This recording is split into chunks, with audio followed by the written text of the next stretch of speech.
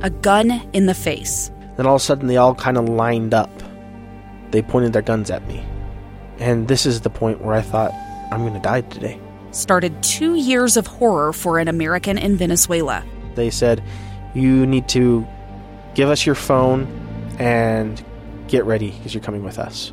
I'm Becky Bruce, and I spent a year researching and piecing together Josh and Tammy Holt's story about their ordeal in a notorious prison. That's when everything started to turn bad. We had another pound on the door. Boom, boom, boom. And there was the police once again. You can binge all of the episodes of Hope in Darkness on KSLpodcasts.com or wherever you get your podcasts.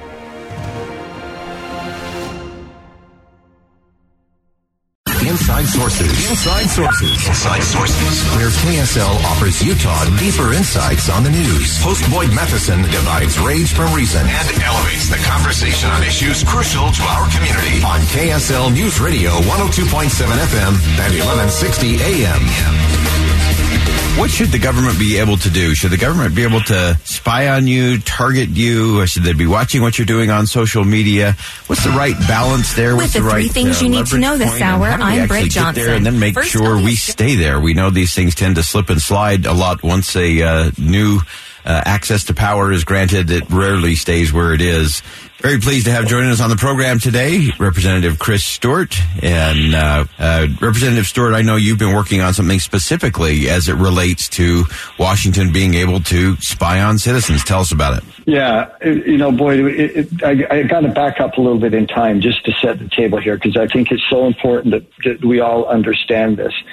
Over the last few generations, we have given incredible power to agencies within what we call the IC, the intelligence community. Agencies like the CIA, the National Security Agency, the Defense Intelligence Agency, and many others. They have an incredible ability to look into very, very technical, very private, into all sorts of things that will help us to keep our nation safe. Foreign threats, terrorists, etc.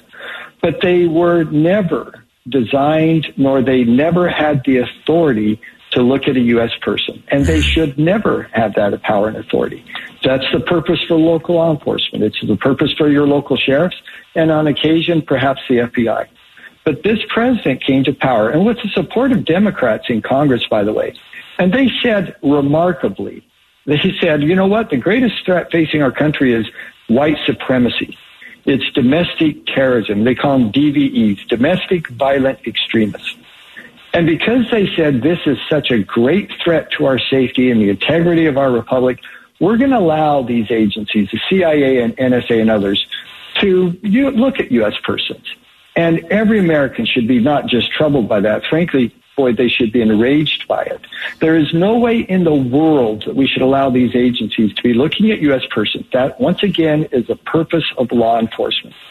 And yet, just a year ago, we had a briefing with the Director of National Intelligence, not the Director of the FBI, not Director of Federal Marshals, Director of National Intelligence, who used the National Counterterrorism Center to write a report on domestic violent extremists. They have no business doing it, and this legislation is designed to build a high and a severe fence around that to keep them, to push them back from being involved in what essentially is a would-be spying on Americans using these powerful tools that they have.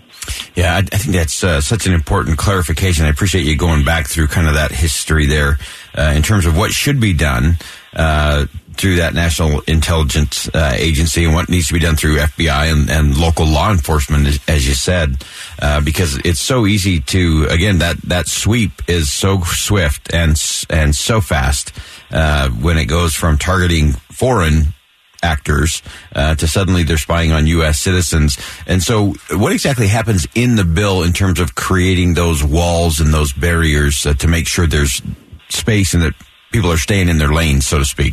Yeah, and it's very simple. That's one of the things I love about this bill is it's so simple. It goes back to some of the original legislation created after the Church Commission back in the 1970s. And at the time, because everyone knew then, I mean, this wasn't a new problem, everyone recognized, hey, we can't have these powerful agencies looking at this person. So they said, well, these agencies cannot collect intelligence on U.S. persons. But this administration says, yeah, you're right, we won't collect information, but we can receive information. Well, what is the difference? Mm-hmm. How do you receive information that hasn't been collected? And so they've tried to use this, exquisite wordsmithing to redefine, well, okay, again, we won't collect, but we're going to receive information.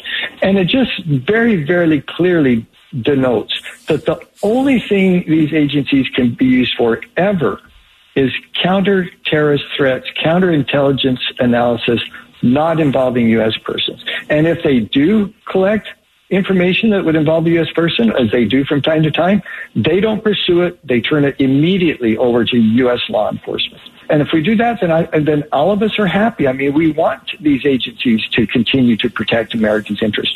We want law enforcement to continue if there are spies operating in the U.S. or people who want to harm us, including if they are U.S. citizens. We want them to do their job, but there has to be that wall between them. And the interesting thing about this too, Boyd, is this. I mean, the ACLU and other progressive or liberal groups were strong advocates for this. I mean, that started back when the FBI and others were spying on civil rights activists, as you may remember, including the top leadership of the civil rights movement. And yet many of these agencies or organizations like the ACLU and our Democratic colleagues haven't been willing to support us in this. And it was because honestly they were like, hey, yeah, they're going after U.S. persons, but they're going after mostly Trump supporters. So I'm okay with that. And we've moved now beyond that to where, as every year or every month that goes by past the Trump presidency, even a lot of these guys are coming around saying, yeah, we're with you. We think this is probably the right thing to do. And we expect to have broad bipartisan support for the bill now. Oh, that's great. You get that bipartisan support on something like this, because it really is. This is not something that is liberal or conservative, Democratic, Republic, or independent. Everybody should be worried about it and have concerns about it.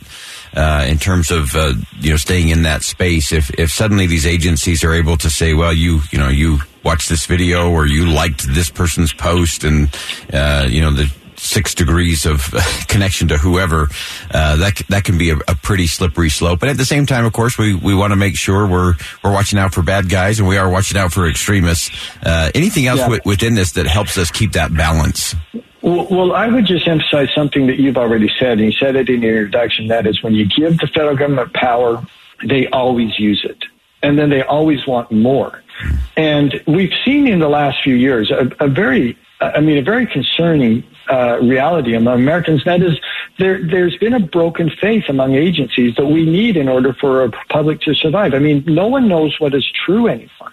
Everyone hears things, you go, well, maybe it's true, maybe it's not. I really don't know. They sure don't trust the media.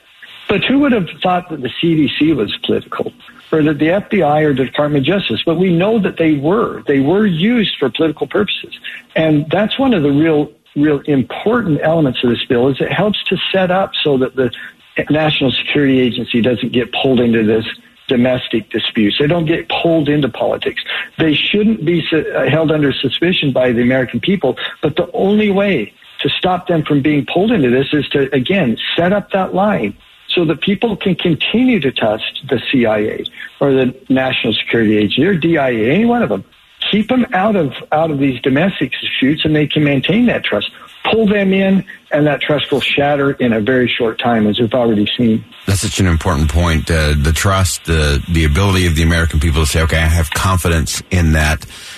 One of the things I wanted to ask you is, in looking at all of this, making sure these agencies are staying in their lanes, doing what they're tasked to do, and not having that either mission creep or expansion of their power or influence. And at the same time, we know there are so many instances where dots need to be connected, and even going back to something like 9/11, where there were a lot of dots that, because they were so siloed, dots didn't get connected. Is there a balance point there? How should we be thinking about it to do both of those things that you mentioned, Representative Stewart, in terms of building that confidence, maintaining that trust that the American people have to have, and that ability to connect the dots? Yeah, and you're exactly right. And we saw that going back to 9/11, that the silos were built, the dots were not connected. And we took steps to change that. And I think by and large, in a broadly successful way. And what I'm asking for is for those processes to continue. It has worked We haven't had another example of 9/11, and pray that we don't. And there is a process to hand it off, as I said, when on occasion, say the National Security Agency intercepts communications between, say, a foreign terrorist and someone who may be working here in the United States. That does happen. There is a process to hand that off to local law enforcement or to the FBI. But at that point, the NSA's responsibilities end, and their authorities should end. And they shouldn't be coordinating and collecting, or to their word, receiving this intelligence. And they shouldn't be building databases on U.S. citizens. They should hand that off immediately to local law enforcement. Fantastic. Great insight, Representative Chris Stewart. An important bipartisan effort to make sure we keep that balance right and keep that confidence and trust where it needs to be. Thank you so much for joining us today. Great perspective, and we look forward to seeing this move through Congress. It's always an honor. Thank you so much, Blake. We're going to step aside for one last commercial break. When we come back, why looking at your life through comparison is always fatal vision. Stay with us on KSL News Radio. We'll be right back.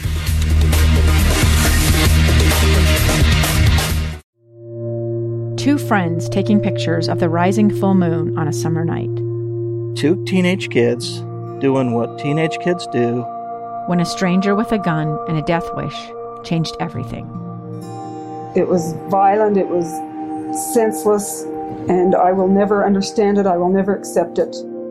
I'm Amy Donaldson, and unfortunately, we're all too familiar with stories about how violence shatters lives. But what we rarely see is how they are rebuilt. In a new podcast, The Letter, we relive tragedy, but only so we can hear the rest of the story. The struggle to reclaim lives, the realities of grief, and the possibilities of forgiveness. I believe in miracles. Sometimes I thought, there are no miracles. Yeah, there are, and this is a big one. Follow The Letter at theletterpodcast.com or wherever you get your podcasts.